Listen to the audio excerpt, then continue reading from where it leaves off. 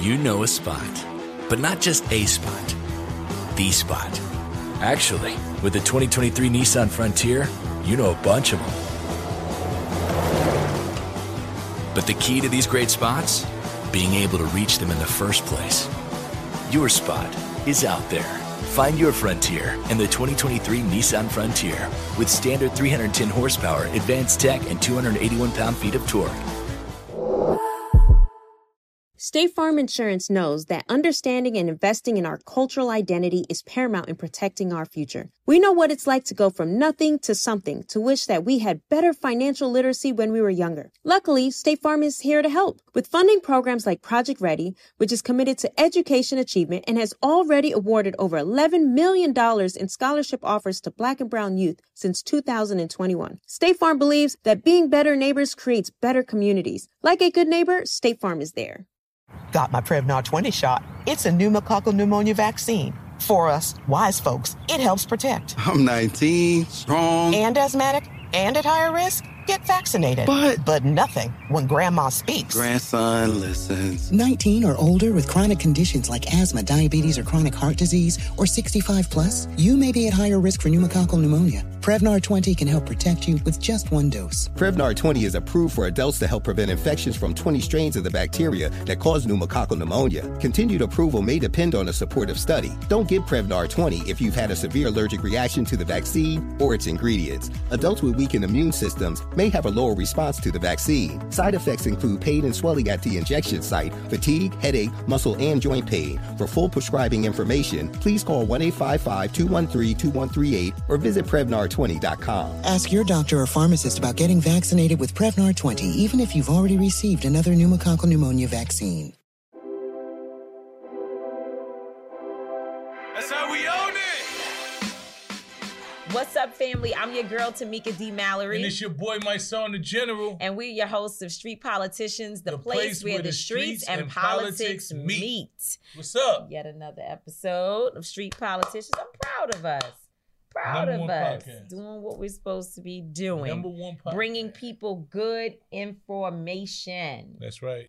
So every week, we've been trying to really bring some real thought out topics to people, and I've been getting the feedback from folks, seeing them out at events and in different spaces. This is my favorite podcast. They're you know how many times I'm hearing that? We got people. Listen, #1, we got to speak it into existence. The #1 podcast in the world. It is. It's informative. #1 in our hearts. Fun. We fight. I tell y'all, we disagree. every week, we do everything. #1 in our hearts, but it's and certainly on the charts. rising. It's coming to the charts.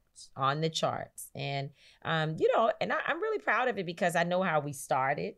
It was a dope idea that I was resisting because I don't like being on camera on a regular basis. I love my new thing that I've been doing, my Facebook audio things, and I just sit there wherever I can have my bonnet on.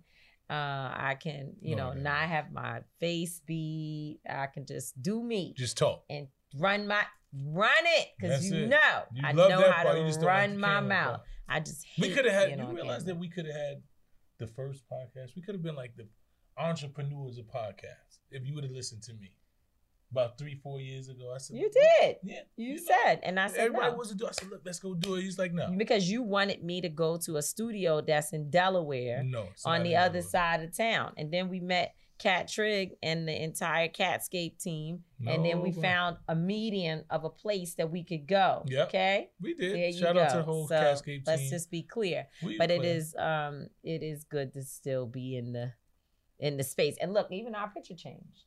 Oh, Look, that was you see it. That's our new picture. Anyway, so lots to talk about today. We're focusing on our brother, Dante Mitchell, that I'm really so excited. Like, I'm The Mitchell smiling. brothers. We got 2 Mitchells. on Oh, the we show do have 2 Mitchells today. And I'm really, really excited for Dante. Like, I'm so excited. He's so smart. Very smart kid, man. That's what really started our connection, man. I just seen him, and then he reached out to me. We started talking, and just hearing his energy, hearing how articulate he was, Yes, just knowing man. that he was gonna come into society and immediately be a change maker, man. So it's gonna be a dope interview with him. And it's like one of those stories that it actually worked. The advocacy of everybody putting his name out into the world gave the former governor, Andrew Cuomo, I forgot his name, gave him, and his whoever works on his clemency packages, they were able to get the information. The awareness was there because he was advocating inside the walls, but people outside were calling his name, sharing his story. And so that's how you get on the list, right? They don't just go scouring through everybody that's in prison and say, oh, no, it's usually people's voices are being raised about a particular person. Folks are writing. People are adding you on Instagram and advocating. A lot of these government officials have Instagram. They have Facebook. Yeah, they have people that scour the net. Exactly. So when you adding them and they say, let me go see what somebody's talking about, and you continuously see that, then you realize that the voice of the people wants this. Yeah. And that's what I tell people, man. We gotta utilize our voices. And this is one of those very rare instances where we actually seen the justice. We seen something come from our voice. A lot of times we get deterred and we get jaded and we get tired because there's so many setbacks and not a lot of wins. So this is a win for us. It's a big win. 24 years this young man sat inside of a prison, but he really fought for himself. So shout out to Dante. He's going to be up soon. And then, like you said, it's the two Mitchells, because we also going to hear from our change maker today. But I'm not going to spoil it and tell people who it is. I'm just excited that my bro is coming up. Yep. So let's see. There's a lot of stuff happening. The whole world is bugging, as always. That's, first of all, the COVID pandemic. Nobody knows what to do. So let's just get that out there. That regardless of whether you're vaccinated, unvaccinated, in New York, if you can go to a restaurant, you can't go to a restaurant. This pandemic is still a major crisis. And how we're going to get our hands around it, God only knows. And so I just, there are people who are still dying. Over the last 2 weeks, I've been hearing about a number of individuals who have passed away, who are close to folks that I know. So these are like not distant stories that I just saw on the news, but people who've actually died. And just, also for folks who are listening today, if you've had COVID and since it went away, you haven't been to the doctor to get yourself checked, just to, get your regular checkup, you should. Because there are people who we are now finding out that a year later, months later, some of the symptoms or other conditions are popping up, and people are experiencing other things that are as a result of them having COVID. So it's really something that you've got to take seriously. And as the guy on Instagram says, wear your mask. Wear your mask. But you still tell us all the time, get some fresh air also. Please get you some fresh air, man. We just have to just use common sense. With anything that you do, I don't advocate for anything. I don't tell you what to do, what not to do, but just use common sense. You do advocate for anything. No, I don't advocate any way or another. So, this is new to us. COVID is very new to us. And I think we just need to be getting checkups on the regular. Like, as we get older and you in your 40s and late 30s and 40s, like, go get checked up. If something don't feel right, don't sit there and say, oh, I can fight it off. You're not a kid no more. Your immune system is not as strong as it was. There's a lot of things you're just not fighting off on your own, especially as black men. Black men have a problem with going to the doctor. That's got to be a show. That's a show. Actually, the production team has been talking about doing a show on why Black men don't get the type of care that they need. Because a lot of us don't trust. We just don't trust. But they get plastic surgery. I don't know who they We heard about that a couple weeks ago. But they get their stomachs laid down. Dr. Michael Jones told us that they get it sucked out. They get their eyelids God bless straight. To each his own, man. If you need, get you a little. Do what you got to do what you feel is best for you, man. And then in other news, I think that Joe Manchin, the senator from Virginia, who is a Democrat, supposedly he identifies as a Democrat. I think he's the president. I really think that Joe Manchin runs this country. And you know, that's a thing. Like, if you watch these movies that are about politics and, you know, these shows that kind of give you a like, it's like, you know, where they're acting out being president or being in administration, running stuff. These shows always have people who are within the ranks, whether they be another elected official or a staff member or just a rich person, particularly a rich white man, where they have more power than the president. And to me, Joe Manchin is the president.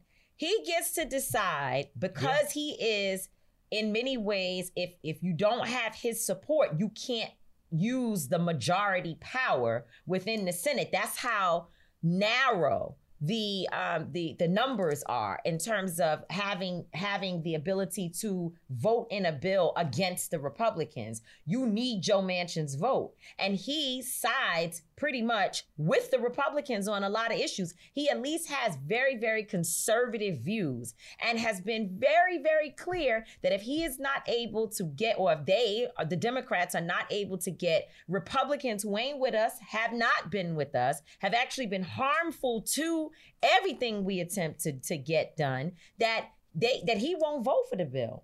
He wants the Republicans. So he basically is saying, let's give them what they need. So before we can sign bills. And one of the things that right now is happening, which, you know, it's been the last several weeks, so, you know, hopefully this thing will get worked out really soon, is the infrastructure bill, which is I think it's 3.4, but it may be, I think it's 3.4. I know it's more than $3 trillion that's needed to deal with a number of things in our society, including making sure people get back to work, infrastructure stuff like real infrastructure issues, bridges and tunnels, things that hadn't been taken care of because of the pandemic. And there's $5.3 billion in that bill for gun violence intervention and prevention, right? And so what do you mean you're not? I don't understand what he means he's not going to sign the bill. He means he's not going to sign the bill. Yeah, that's what he said. So the bottom line is we've just been hoodwinked, man. And the government is like kangaroo court. It's like a kangaroo court, right? So we go and we put all of this energy into voting for these people.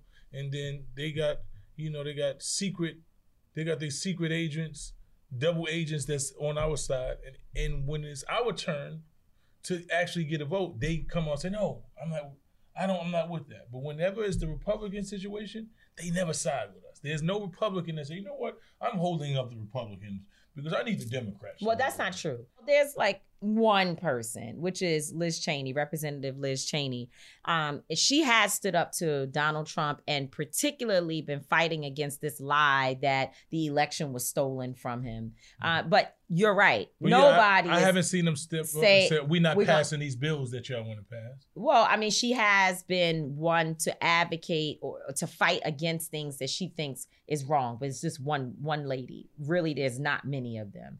Now, and sometimes, you know, I watch them. Sometimes you'll see different senators and particularly congressional members saying like, I think we're going too far. We won't vote for these bills. There needs to be some negotiations around changing the terms. But it's never really in favor of Black communities. So to your point, you don't see Republicans stepping out of line to say, I want to protect Black people, but you always see the issues that are important to right or marginalized communities. Yep. But you do see Democrats who, even if it hurts marginalized communities, they are willing to side with the Republicans and others just to say, oh, we're working together. You see Democrats who are like, well, we don't need qualified immunity included in the bill, knowing that that's one of those things if we end qualified immunity, we could actually make officers feel more accountable, which might make them even more conscious about how they address and operate within our communities. And of course, the reason why they don't want to end qualified immunity, that's why they're fighting that one, because they know that's one of the most important pieces of the bill. Facts. So, but yet we'll see, we'll see Democrats line up and say, well, maybe we'll just take that off the table so we could get something done. So, you're right. It's all a bunch of bullshit. I just think that Joe Manchin, I want Joe Manchin is the president. I want the kind of power that Joe Manchin has. I gotta figure out how to make that happen in my life. He's definitely leveraged his position. He's leveraged, yeah, he knows he's got that vote. He knows that his vote is important in order for anything to pass. So he feels like his community, West Virginians. Can we get rid of it? Well, that's what I was getting ready to get into. Let's get to it. West Virginians. Right. They, his constituents, they're more conservative people who vote Democrat. So they're looking for almost Republican. And that's why they claim. Almost Republican. Yeah, that's why they claim that he takes the types of stances that he takes because his constituents will not vote him in. And so then the Democrats will say, well, we don't want to lose the seat 100%, because there has been other things that Joe Manchin has voted on in favor of the Democrats and in favor of some of the issues that we care about. So he hasn't been all the way, I won't say bad, but he hasn't been all the way against the Democrats either. Okay. So he fluctuates and fluffs his way through. It just seems like he's been fluctuating a lot more towards today, issues right? that we don't need, and it's dangerous. It's very dangerous. Extremely and dangerous. I think, that advocates like yourself need to go into West Virginia and help West Virginians who don't agree with him to figure out a strategy to get him out. But only way you get those types of people out is you got to vote them out. So I was thinking.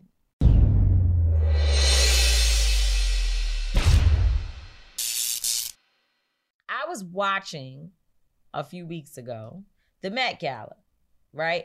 And I was thinking we should do a show on fashion, right? But from the perspective of like trends and I guess we could do a lot of different things about fashion. But I would like to talk to people like June Ambrose and other big designers about how they make these decisions on what people are going to wear and what the themes are at these events. Because at the Met Gala, I was a little stunned, if you will, by some of what I saw. I really saw a lot of mess. Like a lot of people look messy to me.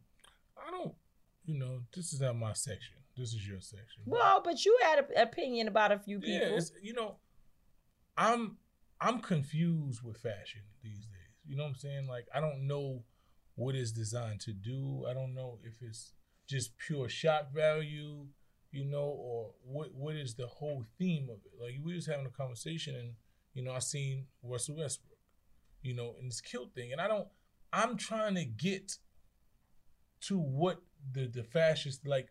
Why is every time that a man decides to wear a kilt, there's this big fashion statement and celebration of it? Like, what is that actually? What does it signify in the fashion world? What is it actually? Well, first of all, the history of kilts in general that I also am noticing a lot of people are not aware of is that men wore kilts all throughout. First of all, have been wearing kilts all throughout history. Right. And I get your point. It's like, okay, if a man wears a kilt, it seems to be so like exciting to a lot of folks. But I think if you see a man in a banging suit and he's super sexy, that is celebrated as well. Because you see men post like the best picture and everybody's like, oh my God, look how good he looks. I don't really see that. I see it. Well, maybe because you're not looking for it. And it's also what might be like you see it and it's like, why is everybody on my, but men wear suits all the time. When last time you seen somebody who wore a suit? I think whether or not it's just a suit, Mice, I think fashion moves because it is all publicized, right? Jay-Z takes off the jerseys. puts on a different type of shirt, it moves. Everybody sees it. It gets shared. Now everybody's wearing these types of shirts. You say integrity over income. You put that hat on the internet. The next thing you know, people are buying it from you. They're sharing it. I think fashion moves in general. And I also think that there is an element, we can't deny that there's a gender conversation that comes up. And so it becomes, it becomes something more to be discussed because people are like, what does this mean? And what's the agenda and all these different things that those conversations constantly come up. I think if people just let people do whatever the hell and wear whatever the hell they want to wear, it doesn't have to be that much of a conversation. I don't think you can't stop people from wearing what they want to wear, right? So, but when you do anything, you're subject to someone else's opinion. Of course. And that's just part of life. So for me, everybody should be able and willing to do whatever, wear whatever you want to wear.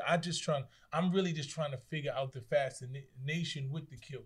I think it's just a resurgence of fashion. So the bell bottoms come back every now and then, wide leg pants, whatever. There's a resurgence of that. And another example is like Chloe Bailey comes out, it's tight, it's short, it's sexy, and everybody's going crazy. Lizzo walks out, she's half naked with her body and, her being an oversized woman. Hey, everybody's talking about it. I think it's just people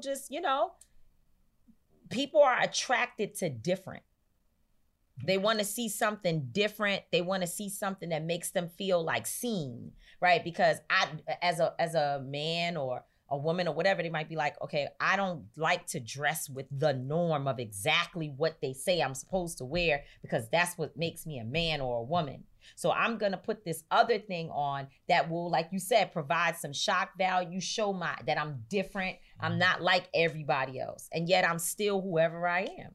But that's a good conversation and we should talk about that. But I'm trying to figure out why people wear such ugly clothes. Now, see, that's a different whole conversation because there was some stuff that I saw on that red carpet that I couldn't believe. It's the same thing though, because right, when you look at how ugly it is, or in your perception of ugly, right, it makes people talk. It's for shock value. I'm different. I can wear the least attractive thing and get attention in it, right?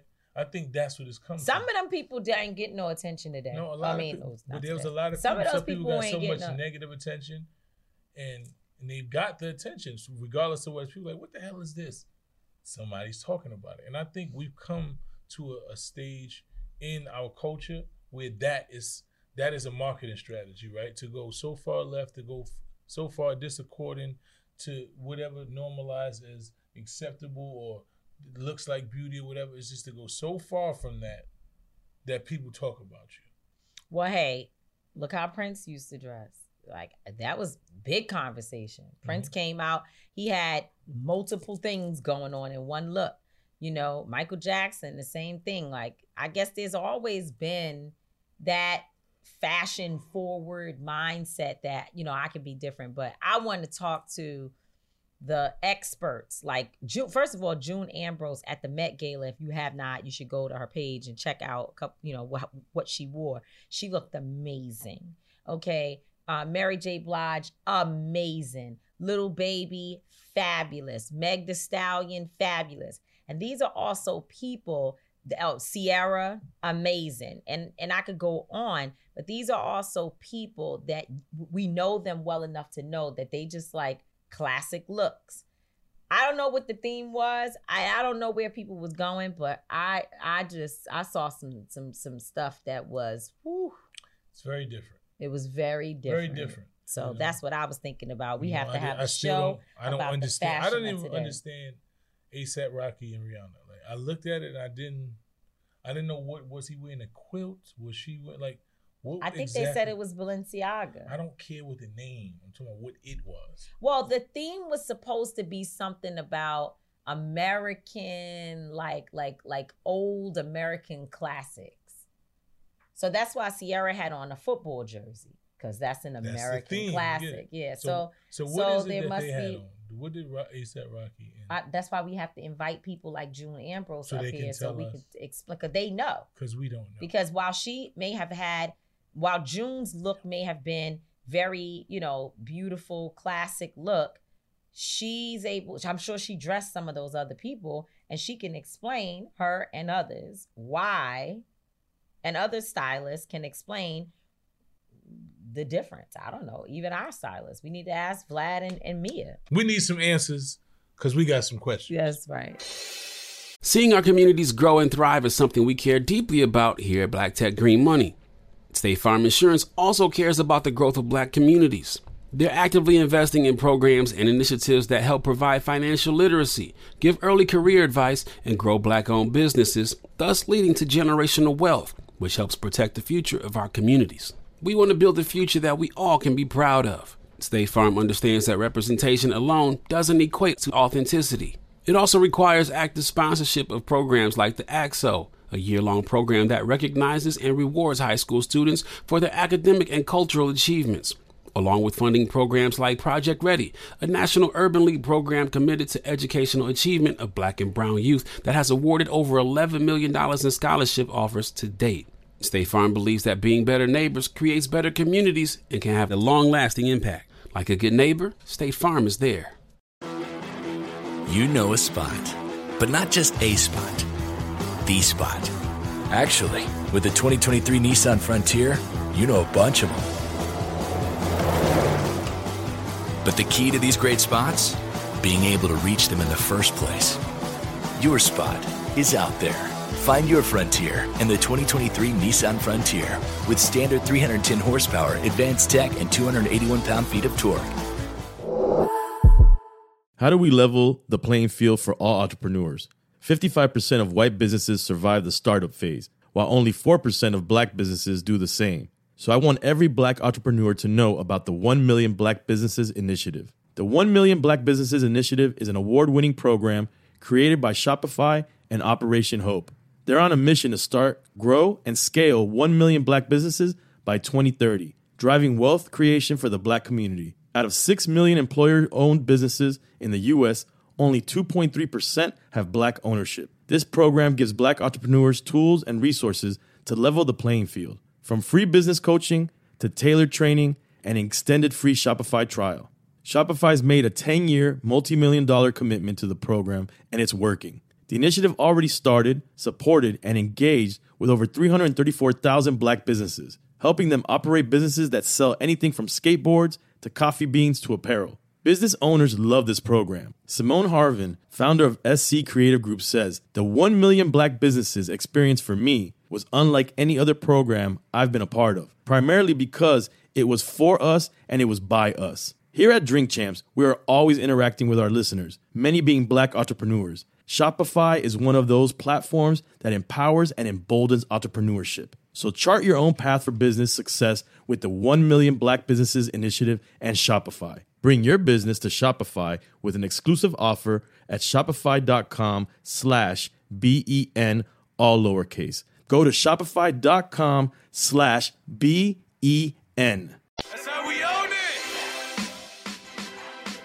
So today we have, a very special guest, a brother that I met through the struggle. A few months ago, I was introduced to this brother's struggle through social media. I came across a Now What video talking about his situation, how he had been incarcerated since he was 17 for a crime that didn't involve any violence, but he was in jail for 24 years. At that point, he was sentenced to 70 years originally. And, it really was something that really touched me, so I decided to repost and somehow the brother reached out to me, he got connected with me and I took personal his struggle. And then we realized that I was actually incarcerated with him. When I was in Sing Sing in 1999, he was actually on the same block as me. He was younger than me. Yeah, we figured that out. He told me, you was in Sing Sing with me, so there was always these small degrees of separation. So, I was inclined to do whatever I can for the brother. And so he was just recently released. Yeah. After he was granted clemency. And this is a brother that I'm happy to see here on the other side of the wall. No more prison calls, no more long nights of him just trying to figure out how, because this man really took serious his freedom, man. Yeah. And he called me daily, you know, checking up on people, sometimes bugging them, and I'm like, calm down, we got this. But you know, his passion was what really drew me to him. So I just want to welcome home my brother Dante Infalme Mitchell. What's going on, King? How you doing? I'm all right, brother, man. How are you? I can't complain, man. How you feeling? Feeling elated, excited. You know, I'm ready. Get to work, do the things that I've been doing, man. Take the same energy that got me, you know, released and, you know, to try to help uplift and empower my community. That's a beautiful thing, man. Dante, it's so nice to see you on the screen. You know, I've heard your story many times. I've actually, you know, as I work very closely with my son, I have watched him go through emotional struggles. And of course, Angelo Pinto, attorney Angelo Pinto, who I also work with every day. And I've watched them having conversations, trying to figure things out, making phone calls to people, you know, bringing your name up in conversations with the top people that, you know, they could talk to about what was happening to you. And, you know, I know, and I also know how frustrating it was, because they would say, like, we're frustrated, he's frustrated, you know, but I've not witnessed someone advocate for themselves the way that you did, and the way that you continue to advocate for yourself. So I just want to salute you, and just tell you that your strength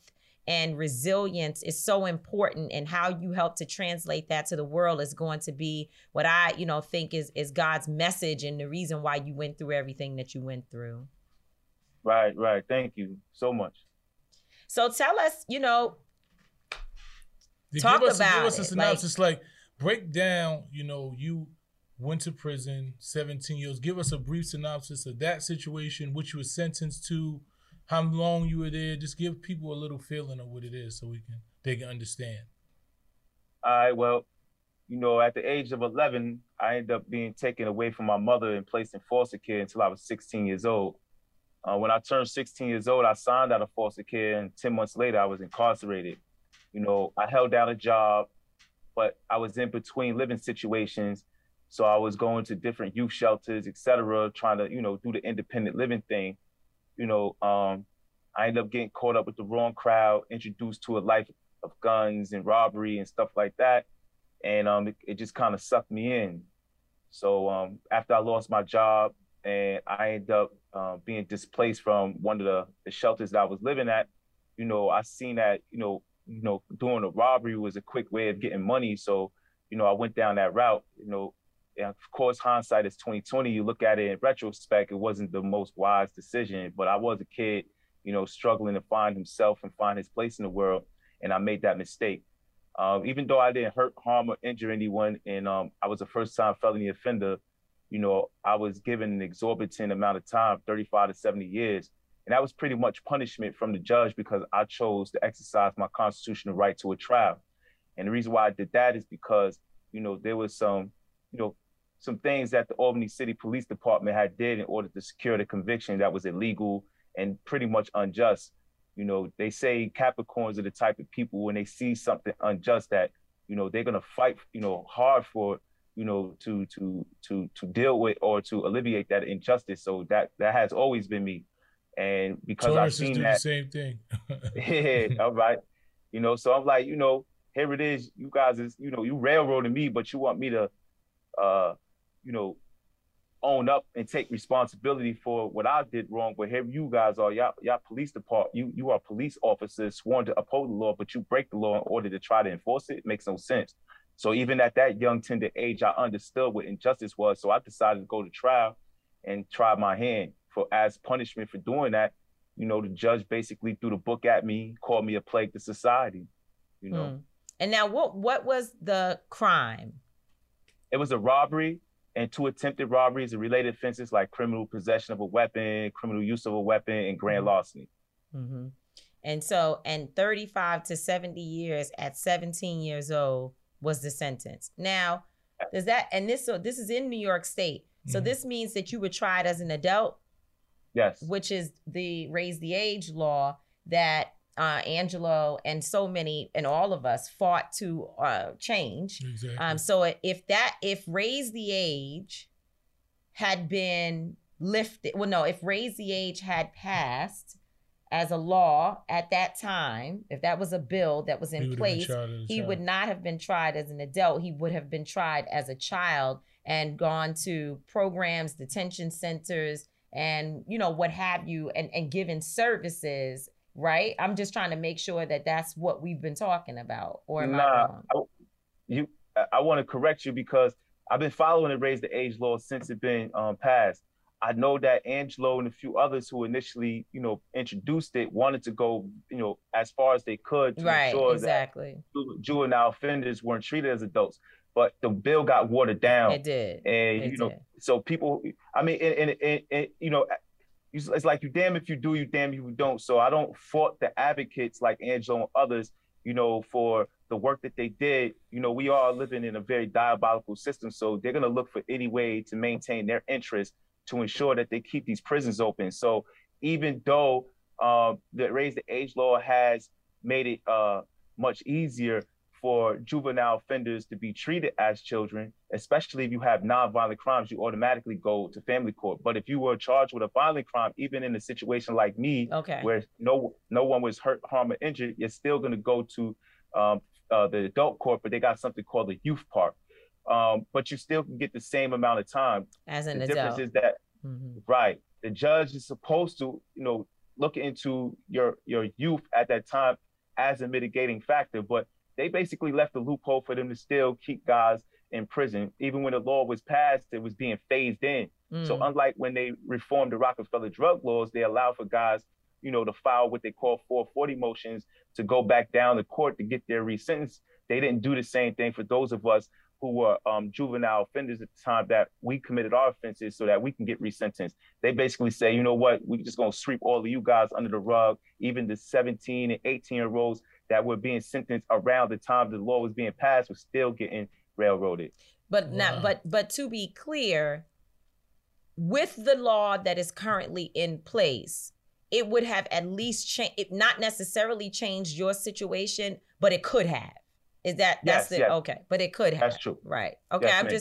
just we always want to tie together the advocacy, the work that's being done on the ground with real life stories. You know what I'm saying? Right, and so right. I'm just trying to understand, because this show is about not just about educating the masses, it's about us learning as well. Is what we're doing working? What should we be doing more of? How can Until Freedom, our organization, be better advocates? And so that's why I just wanted to know, hands-on, how would Raise the Age have impacted you if it worked properly? So thanks for helping me. Listen, he's educating us. Of course he did. Brother's a very sharp dude, man. That's why I advocated for him. Speaking to him from the first day I spoke to him, I understood that he had done his research, that he had utilized his time to grow as a man, to educate himself, and he wanted to come home and be a productive member of society. So he's definitely in tune and understands what's going on. I just think when we look at his case, right, and this is what I always say,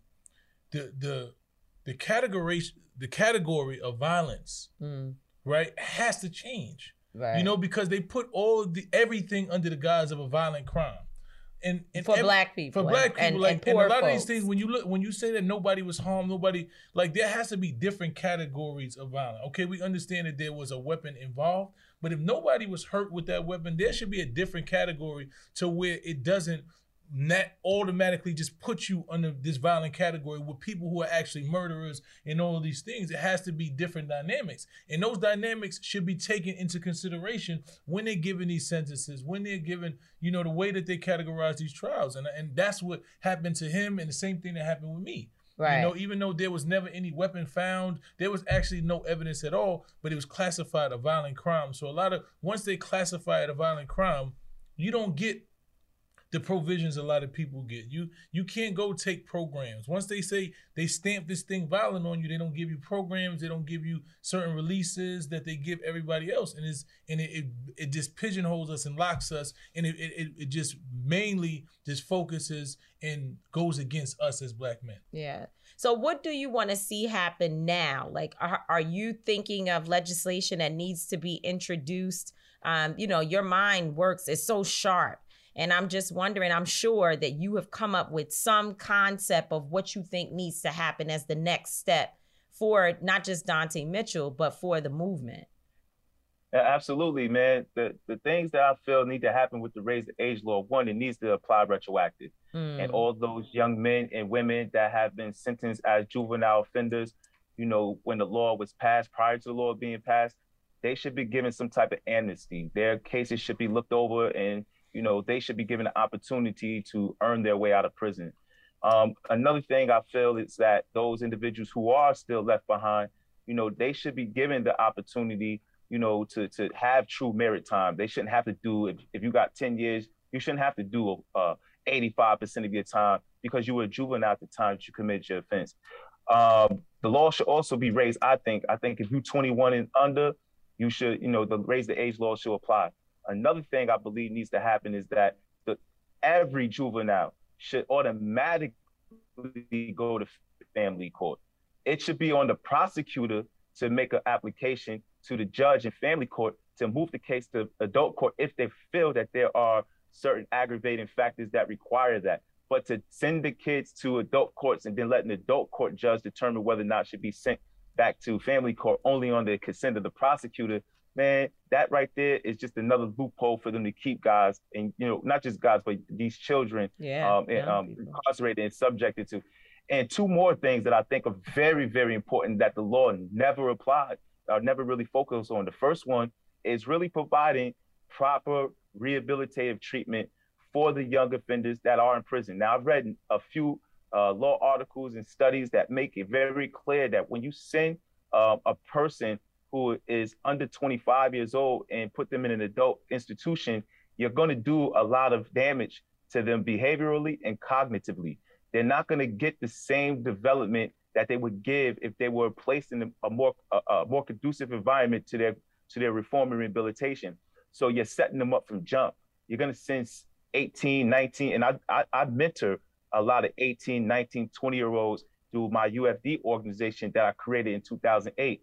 So I have a lot of young men that are a part of that, and I see the damage that is being done to them, in the environments that they're in. I always used to say to myself, man, if I could just, bring some of these young men into a more conducive environment, like a facility where, guys like myself who are, educated and have already transformed ourselves could be role models for them, like the program that they got in Connecticut called True, where they take young guys and they pair them off with older guys and they put them in a separate housing unit where that housing unit is the best unit in the facility. That needs to happen. They need to have an environment and a space for these young men and women who are in these adult facilities where they can get the proper rehabilitative treatment.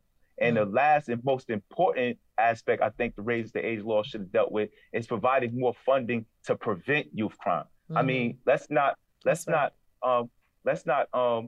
treat the illness when it happens. Let's try to prevent it from happening.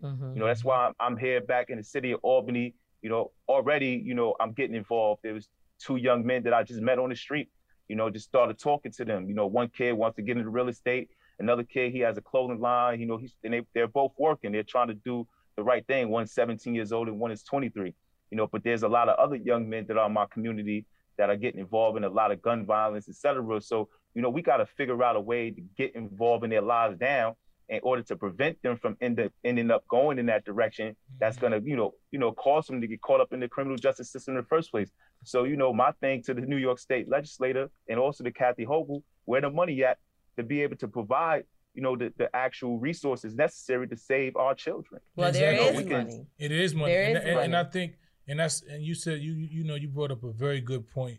And I think that's what it is that we try to explain to people when we say defund the police. It's not take all the money from the police. It's not shut down the police, because we understand that there is a need for police in our communities, but we need to make sure that we take some of these resources and money that's allocated to people who's just doing overtime, sitting at desks doing nothing, to give to health, to give public health insurance, public safety, health, mental health, people who know how to deal with that, violence interrupters, people such as yourself who come home and are able to connect with the community, connect with these young people who are in these situations, be able to fund your organization that you want to start, to be able to fund a lot of different organizations and give it to the credible messengers in our community, because we're underfunded. Like you said, we have to get in front of the violence. We got to get in front of the negativity in our communities. And the main reason for negativity and violence in our community is poverty.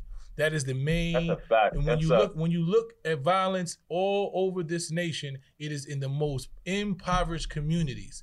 So there's a direct correlation. There's no denying it. You don't see violence happening at the rate anywhere near what's going on in the hood in communities where they are doing above average and they are flourishing and they have money and resources. You just don't see it happen. I agree. Right. So let's go to some personal stuff as we, get ready to wind down. What did you do when you got home? Well, besides the fact that, my son and my family, Maurice Ballard, we all basically, Mr. Footwork. took over. Yeah, Mr. Footwork. Yeah. we basically took over a diner, and we all, we just had a good time, man, just enjoying each other's, presence and energy. And but my main priority, when I came home wasn't the typical priority, I think, for somebody in my position. My main priority was my 11-year-old common law nephew. His name is Marcelo Martinez, man. He's having a really hard time. He has ADHD. He's 11 years old. He's living with his paternal grandmother who's in her 60s. She has a bad knee, and he was acting up. So during the time that I was incarcerated, I talked to him on the phone. I wasn't sure whether or not I would come home, but I told him, I said, when I come home, I'm gonna come get you, man. I'm gonna take you places, man. We're gonna work on this. I don't think that you're a bad kid. You might make bad choices, but you're not a bad kid, because he used to always tell me, I'm a bad kid. It's like, nah, no, you're not. But he wasn't getting the proper, positive reinforcement. So he was one of the first people that I seen what little money that I did have. I took him, out to Crossgates, which is a mall in Albany, and I bought him some Legos and just spent some time with him, just bonding with my nephew. Yeah, they love those Legos, man. My sons every week Legos. But it was just such a fun and fulfilling, experience to be there with him. And then I ended up getting my 10-year-old cousin. She's biologically related to me. I brought them together, so I kept them for the weekend in the hotel room that Meek Mills and Jessica Jackson had booked me, because I'm having issues with finding a residence right now. But I kept them for the weekend. We just had fun. They made s'mores, and they watched TV, and they was just having fun, and they enjoyed each other's company. I enjoyed their company. We took some pictures, that I'm gonna post later. That's but beautiful. But I enrolled them in, they're the first two enrollees into a program that I established called the Dynasty Kids, which is basically a youth empowerment and youth leadership program, really designed to target at-risk youth at that age. Because one of my theories is that, when you have these young children at this age who come from families where their mothers or fathers have to work or they're not present, you need to have other adults that are around, that are present, that can, listen to them when they want to talk about their Legos or they want to talk about their little toys. Because, that's the way kids communicate.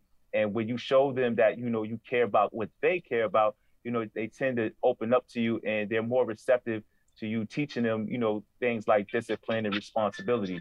So that was one of the first things that I did, and I had appreciated doing that with him. It's just one of the best moments, man. So now I'm taking care of some personal business. I opened up a bank account for the first time ever in my adult life. I applied for, I'm going to go to college to pursue my bachelor's degree in business management and also paralegal studies. I have a job. Well, it's a fellowship with Reform Alliance. I just signed the contract with them. So I'm going to be doing that. I'll probably be starting that next week. So, and of course, like I just told you, I'm about to go to a couple of schools that are designed for at-risk youth and just walk in there, just say, hey, this is who I am. I'm here to do this type of work. If you guys need me, any youth that might need a little extra attention, I'm here. Wow. Beautiful, man. That's amazing. Like you said, man, you gave your word that you was coming home, hit the ground, focus, and then you really wanted to do change, and you've been doing that every day since you've been here. I'm proud to, to be a part of this reacclimation, man. Tell them, you just came home from prison. You don't really have money or resources. Like, this is his first adult experience as a free man. He left here as a child. He's now on his own as a free man. He doesn't have a lot of resources. I know you have a GoFundMe. I know you have cash. Whatever you have, let the people know that want to, invest. I hate the word donate, because donate is some charity, but invest in you because they believe in what it is that you're bringing to the table. So let them know how they can do that. Yeah, they can go to my GoFundMe. They'll find a link in my IG bio. They can also What's your send IG? a cash. My IG is Dante Mitchell Free. Yeah. So they can go there and they can look at the bio. The link is down there. They also, if they can send an investment through Cash App at Free Dante. My name is spelled DONTIE. I'm also trying to get a fundraiser established on Facebook specifically for the Dynasty Kids program. So I'm just waiting for that to get approved. But yeah, man, that's anything that people can invest, especially in the programs that I want to do for the youth. It will be greatly appreciated. I'm in between residents right now. I'm basically utilizing public transportation, so I hope to be able to get a vehicle so I can utilize that to do more outreach work with the youth. Because if I can get around, I can get around them. But if I can't get around them, it's harder to get around them if I had to come from several miles away and there's a crisis over here. It's like my nephew just called me earlier. I had just took, again, a little bit of money that I did have. I got him a phone because he likes to be on YouTube watching his little cartoons and stuff. So I got him a phone and he need me, to go over there and unlock it, so I can't do it. You need a whip so you could get around, but slow and steady. Slow and steady runs the. Slow and steady wins the race. So take your time and ease into it. Yeah, you said Cash App is Free Dante, and it's DONTIE, right? That's me. And and then your Instagram page is at Dante Mitchell Free.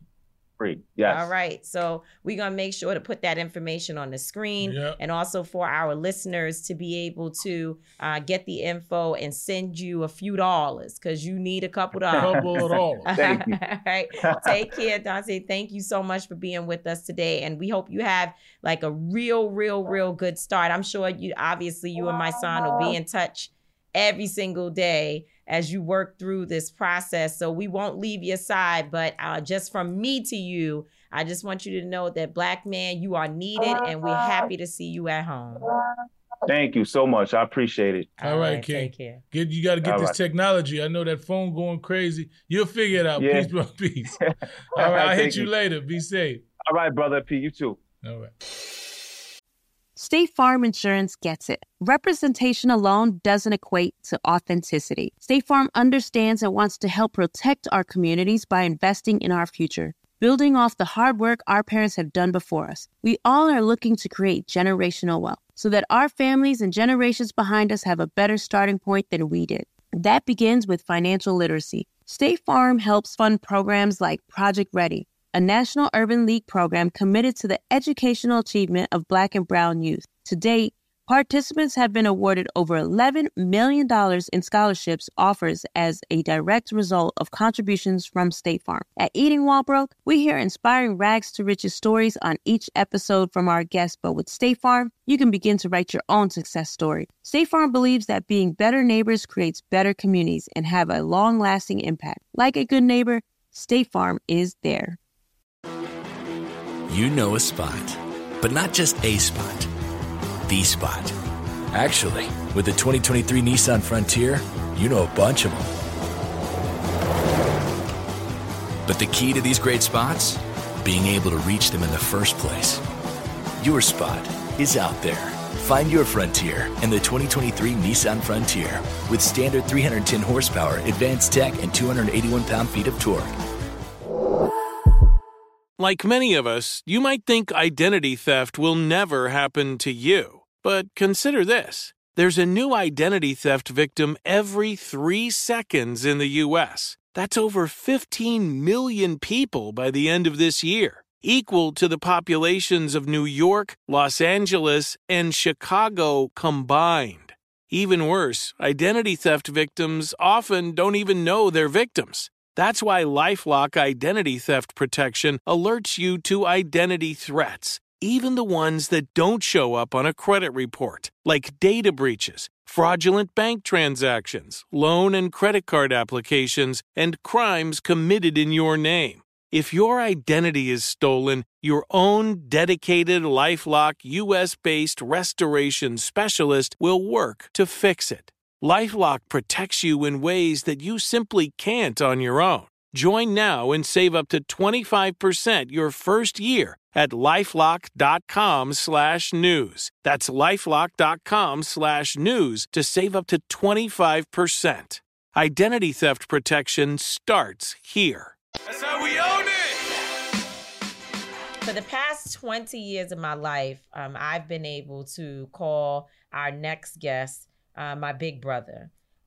We have done some incredible work together, and also just have been together personally, professionally for many years. And one of the things that frustrates me so much, which you know we talk about it all the time, is when people say, well, y'all don't do anything about gun violence and y'all don't care about what goes on in the communities. All you care about is police, police, police.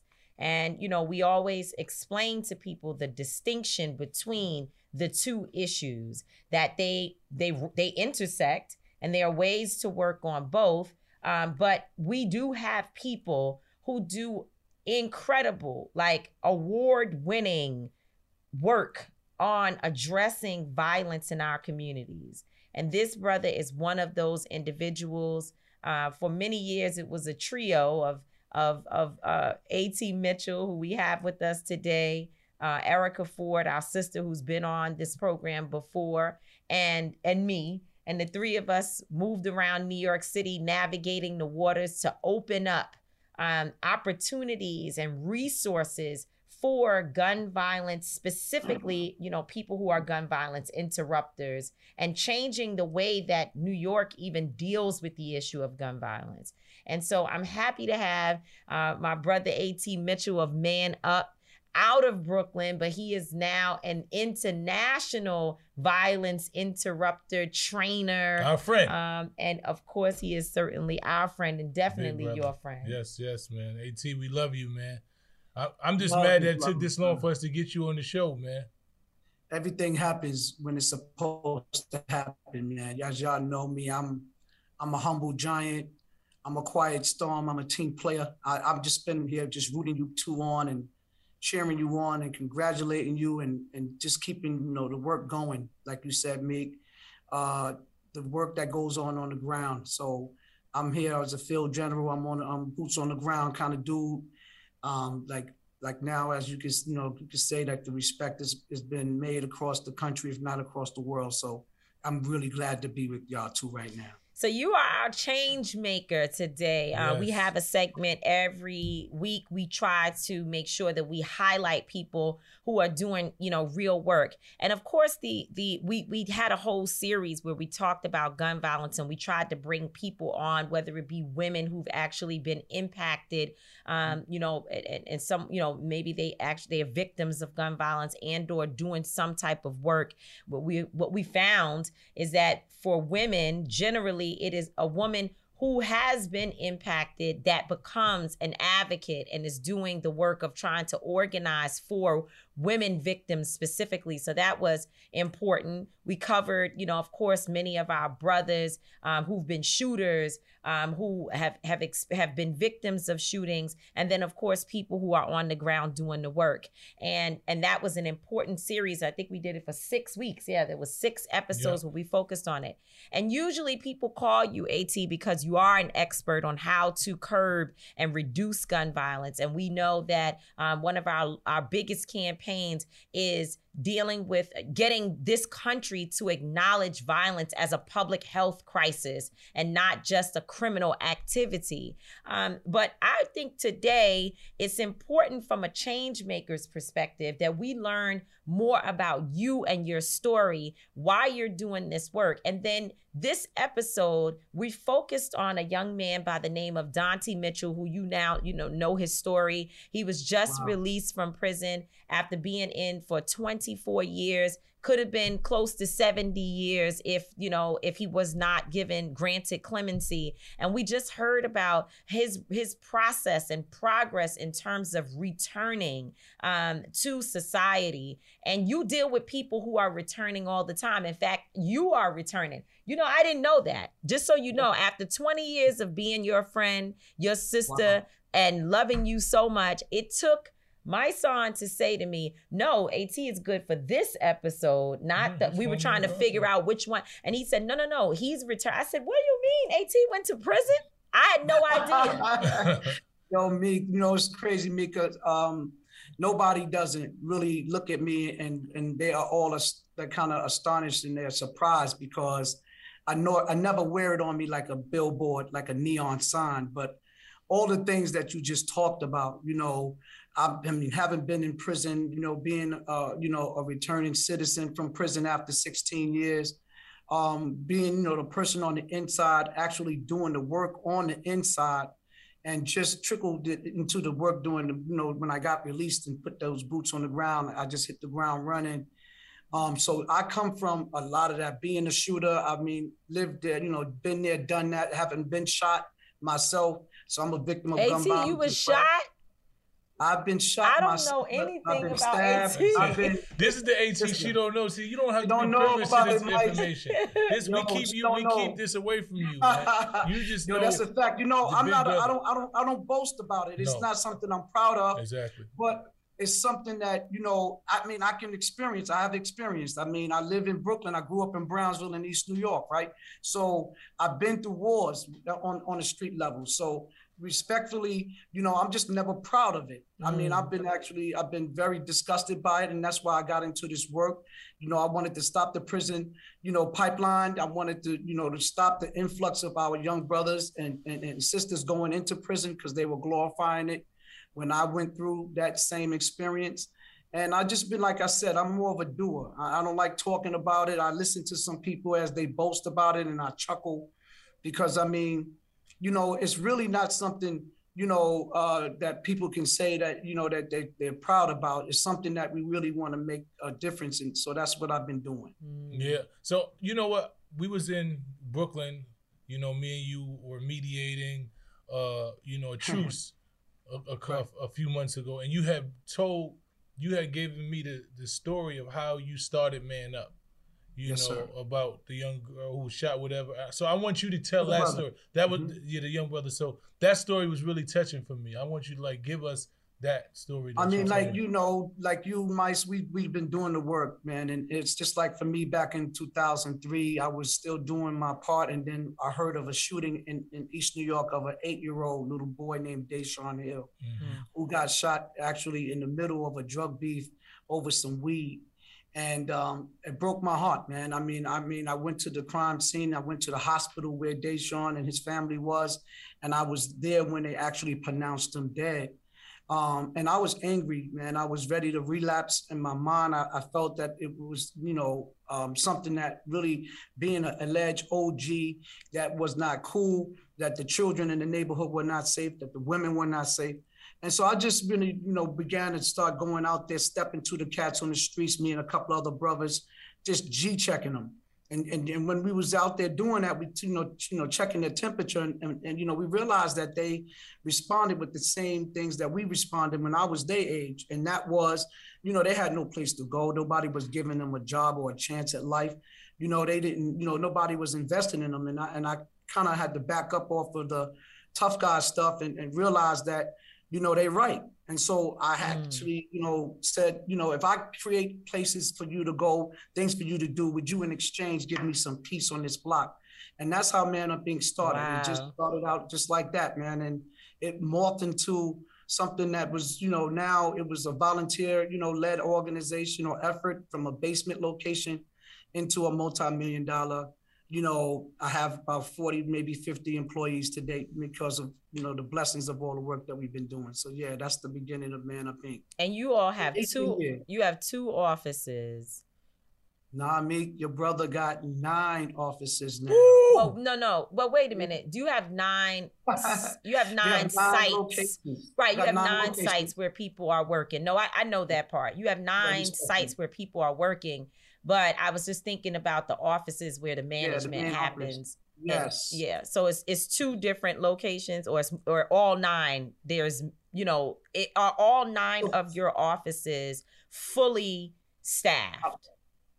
Yes. Wow. So it's fully staffed. That's a blessing that I have. Like I said, to be able to provide employment for community. For these are people who come from the neighborhood, people who've been there and done that themselves.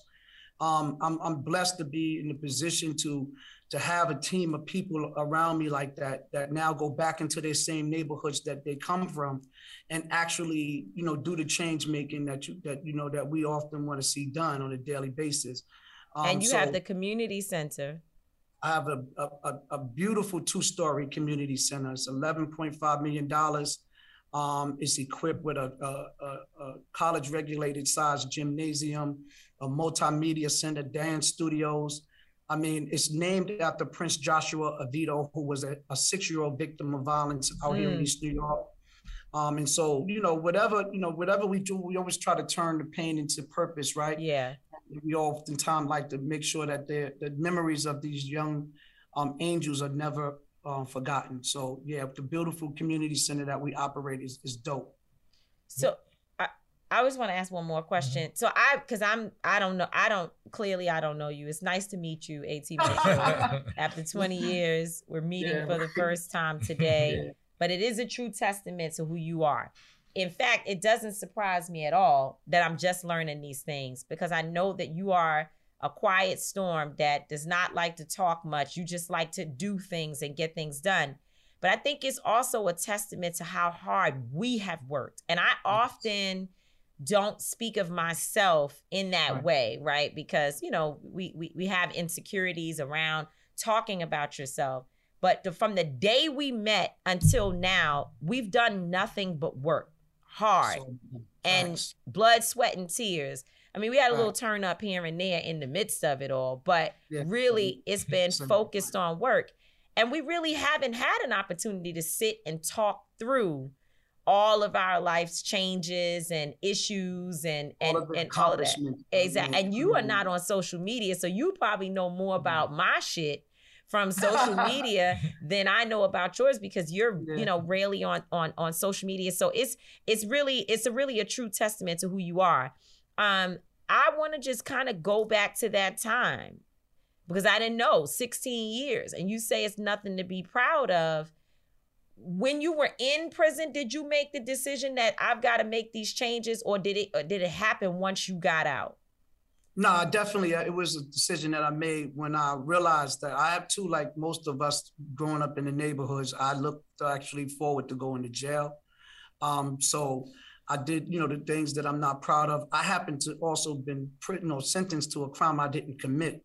So for me, I had to go in and serve time, and realize that when I went through that experience, especially going up north, Miles, you already know, man, that wasn't something it just reminded me of slavery. And so I said, nah, this was not a place where I wanted to be, or to be a regular place for me. So the same way I worked my way into prison, I had to work my way out of prison. And so that's when I started getting busy. I started realizing that, that mama didn't raise no fool. And when I knew how to read, I knew how to write, but my fellow brothers inside prison didn't. And so I just started aiding them, helping them. We all counseled each other through. And eventually, I went and got my GED. I went back to college while in prison. And then, I started helping other brothers get their, lives together, and try to help them, with their needs. And then they eventually opened up the doors for me. I said, if they open up these doors, I would never return. And so it's ironic that 2021 marks 30 years. ago when I was released from prison in 1991. So yeah, so that's just been my walk. Well, listen, man, you know you're a major inspiration to me, man. You somebody that I look up to, you know, that I see a lot of myself in. Like, it's not a lot of people that I consider real OGs and, you know, carry themselves a certain way. And the way that you carry yourself is indicative of how I want to be seen. You know, as I mature into it, I want to still be respected amongst our youth and amongst our culture, and still maintain the stature of a grown adult man and with wisdom and honor. You know, so I always salute you, brother. Where you come from, where you continue to grow, the way you continue to motivate us younger brothers who are trying to get to where you are is just phenomenal, man. And it's just a testament of what it is that I say. A lot of people, they don't have faith in people who are returning citizens. They believe that all of us are doomed to failure. You're just a criminal. They label you these things. And it's people like yourself who show that that's not real. You know, it's people, Tamika didn't even know that you had come from prison. Tamika's still trying to find out what he went to prison for. I'm still. Well, I'm not ashamed, sister. I mean, I went to prison for manslaughter. You know, I was charged with murder. I went to trial, and thankfully, you know, they found me not guilty of that. And then I was unfortunately found guilty of manslaughter. So, again, yeah, it's ironic because, like you're saying, Mice, man. I mean, listen. I like my sister knows, Tamika knows, like I'm there just to hold y'all down, you know, and to make sure that everything that the work that we all are doing, the work that y'all doing on your level, vice versa, what we're doing on our level, is real work. It's hard work. It's not for everybody. You know, we have a lot of people who get in the way because we make it look good, you know, but at the end of the day, they don't have a clue as it relates to the hardships that come with this, the challenges, the tests that we have to always pass. But again, I'm not that brother that goes out there. I don't have to boast about it. I like to let our work speak for itself. But this is our journey. We all earned our rights in this seat, and you deserve the same accolades, Mike, because of how you hold us down on your level. I'm extremely I'm motivated by you, brother, and I'm proud of you as well. You know, because you're being very consistent. You could have went to Hollywood and stayed, you know, on that note, but you chose to keep it, you know, your boots on the ground. So I definitely respect you highly. Love, bro. So we ain't gonna keep you much longer, but I just want to say, man, we want to give you your flowers while you're here. I can smell it. Thank you. That's right. That's right. You made it, and this ain't gonna be the last time, man. This is you know, honor to have you here. You're one of the people I call evolutionary, man. You know, the way that you've evolved and continue to grow and show that spirit of our ancestors and, you know, the brothers who came before us that have paved the way. So continue to do what you're doing. Wait, I'm gonna get in trouble because I have okay, so go ahead. 1.5 more question. I'm sorry. So give the 1.5. Because we're talking about returning citizens on this show, and we've talked about your process of returning, but you have a lot of staff members who are also returning. And so I just wanted to hear more about that work and how in our model that we designed together, a lot of it came from Erica Ford's brain. We have to make sure we always give her that credit. But the model that had already started and that we've worked to develop within New York State and New York City particularly is to bring people home, get them home, and put them to work so that they can be a part of the healing process within our community and helping to reduce violence. So talk about why that was important to you and what does that look like for someone like you to do that work every day? Wow. So for me, like you said, it looks very like empowering because so many brothers and sisters that are looking forward to coming home. A lot of people don't know 99.9% of people that are released from prison, they come home with the right, you know, thing to do in mind. They really do want to do the right thing. But unfortunately, the things that are awaiting them, where they go back into the neighborhoods from which they come from, the conditions haven't changed. So they are, unfortunately, they're kind of like moved back into some of their old lifestyles and resort to certain things. And that's why the recidivism rate is so high. But even just the fact that we call ourselves returning citizens today is a testament of our work. We changed the narrative, we changed the language. We used to be looked at as ex-cons and ex-defenders. And we, worked alongside so many other greats to change that. No, we are returning citizens. When we return back into our communities, we receive our citizenship day one. And we need to understand, what does that mean? And so what I love about the work that we're doing now is that we're in position to receive them to come home. They're not, stigmatized or stereotyped in a way that we once looked at people coming home from prison. And we're looked at as far as the value that we bring to our neighborhoods. We come from these neighborhoods. These are our communities. And so when we go back into our neighborhoods, we need to understand that our debt is still not paid. We still have to make sure that we make amends in the neighborhoods where we messed up. We might have paid our debt to the AKA society, but back in Harlem and the Bronx and Brooklyn, where the crime was committed, we still got work to do. And that's so deep, AT. This is what we do now. Is we make sure that people come home, they get involved in just the ground, the work that's happening on the ground, helping us mediate in so many of these conflicts with their influence. I mean, today, like now, people like us, we have now value. We have some weight in the game and some stake in the game. So now we use that to our advantage. And so I'm just really proud to be a formerly incarcerated professional, and today a returning citizen with great pride. Thank you so much, brother. A.T. Mitchell of Man Up. Man Up, Inc. A man of my heart. I love you so much, A.T. I love you more, yo. I appreciate you as well. I love y'all both. Y'all keep up the great work. I'm here anytime. Thank you. Got you, man. We got work to do. Boycott Black murder, baby. Yes, sir. Without question. Peace out, y'all. Peace. King. Peace.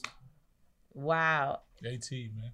That's, brother I AT, mean, he's such a legend. He is legendary. And people don't know. And see, you didn't even, but the thing is, like he said, he doesn't have to glorify that because it's not something that he's proud of, and I tell people that all the time. Glorifying prison is not something that we're proud of. The only thing that we say about prison, real men, is that we survived it. Because a lot of people don't survive. They don't come home fully with their faculties, or they don't even make it home. So when you able to go through 16 years unscathed, you ain't got no stabs, you didn't tell on nobody, you ain't done nothing foul, and your resume is still intact, your respect and credibility is still intact, and you can come back to the communities and not only just live amongst, but be able to change, be able to take guns and have enough respect so where you can stop violence and employ people and continue to do that work, man. That's a blessing. That's all it is for us, who are returning citizens, to want to come back and give back. Like he said, the debt is not paid just because you got out of jail. Your debt is not paid. You have, especially if you've caused harm in those communities, if you've been a part of the problem, then when you come back, the rehabilitation for you is becoming part of the solution. So, he's just a testament. He said you have to make amends with the communities that you harmed. Got to. I thought that was the most powerful thing that I heard. But, I just got to learn so much about my friend, and I'm sure that if we sat and talked, we all learned a lot about one another, because life is going and moving so fast. But it's the right time and the right moment for AT and his story to be uplifted, because what he has been able to create, right? And I have spent a lot of time in 2 of his offices, which is why I said that. But he has expanded so much and been able to put these offices in place where there are people, where a high percentage of the individuals are people who came home. Exactly. And they're doing great work to reduce violence in their neighborhood. So those are the types of stories we have to tell, because people want to know, what do we do? A.T. Mitchell is an example of what we do to do in your community. That's right. And okay, on a lighter note, I don't get it today.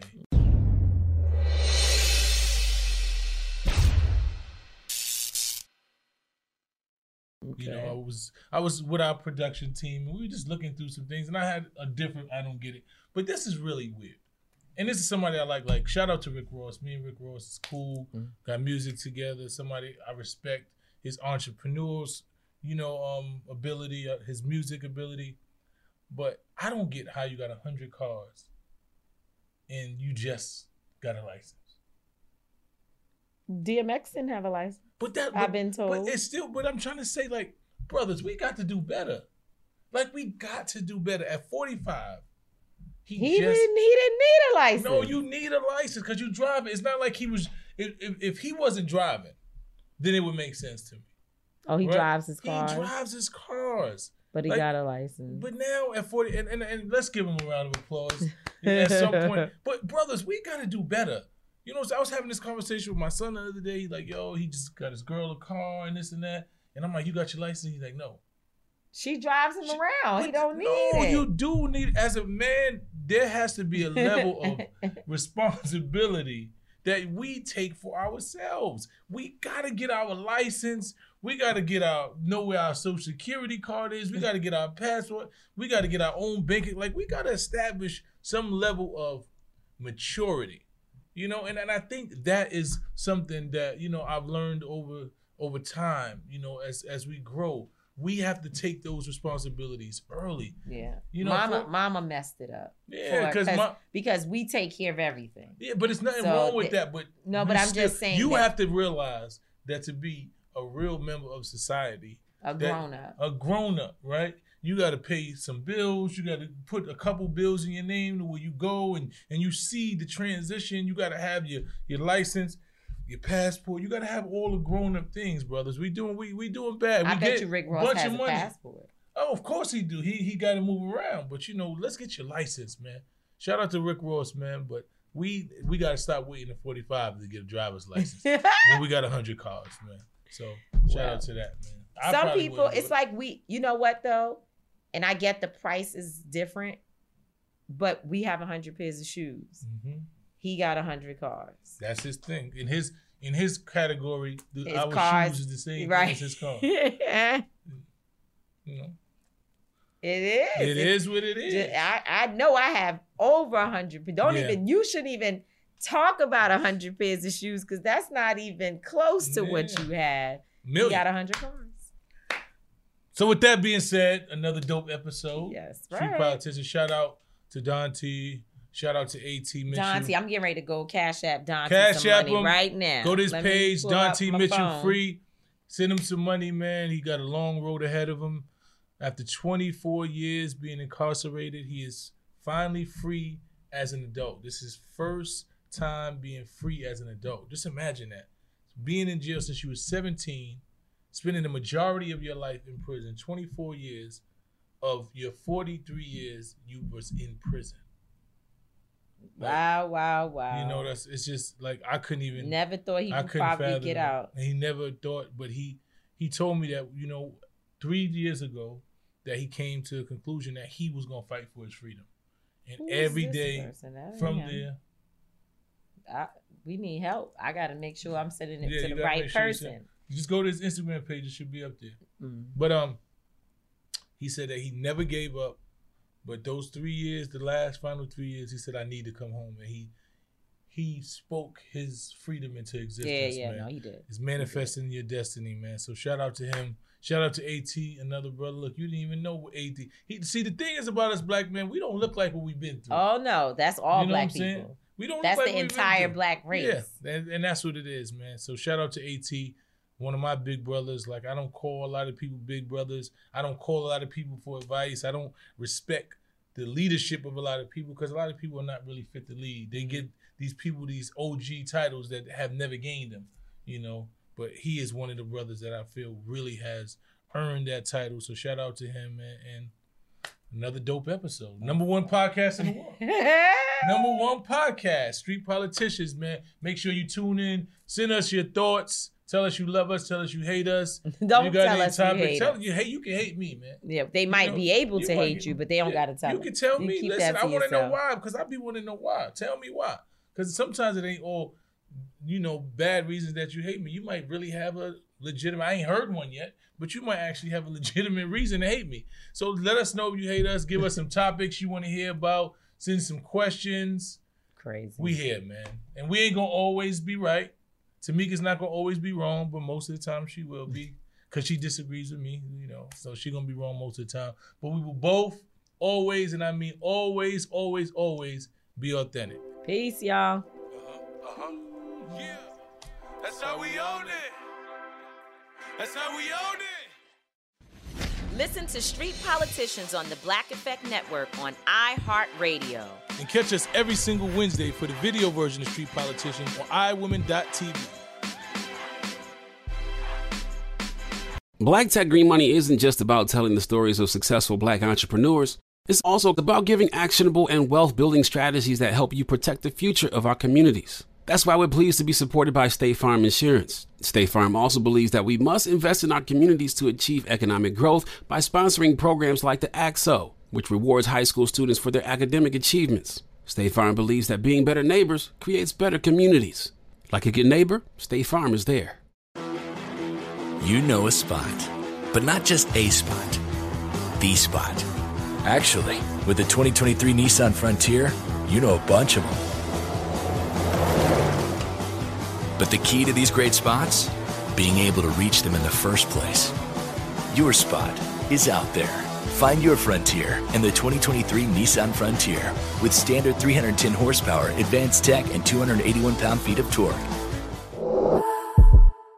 Got my Prevnar 20 shot. It's a pneumococcal pneumonia vaccine. For us, wise folks, it helps protect. I'm 19, strong. And asthmatic, and at higher risk? Get vaccinated. But nothing when grandma speaks. Grandson listens. 19 or older with chronic conditions like asthma, diabetes, or chronic heart disease, or 65 plus, you may be at higher risk for pneumococcal pneumonia. Prevnar 20 can help protect you with just one dose. Prevnar 20 is approved for adults to help prevent infections from 20 strains of the bacteria that cause pneumococcal pneumonia. Continued approval may depend on a supportive study. Don't give Prevnar 20 if you've had a severe allergic reaction to the vaccine or its ingredients. Adults with weakened immune systems may have a lower response to the vaccine. Side effects include pain and swelling at the injection site, fatigue, headache, muscle, and joint pain. For full prescribing information, please call 1-855-213-2138 or visit Prevnar20.com. Ask your doctor or pharmacist about getting vaccinated with Prevnar 20, even if you've already received another pneumococcal pneumonia vaccine.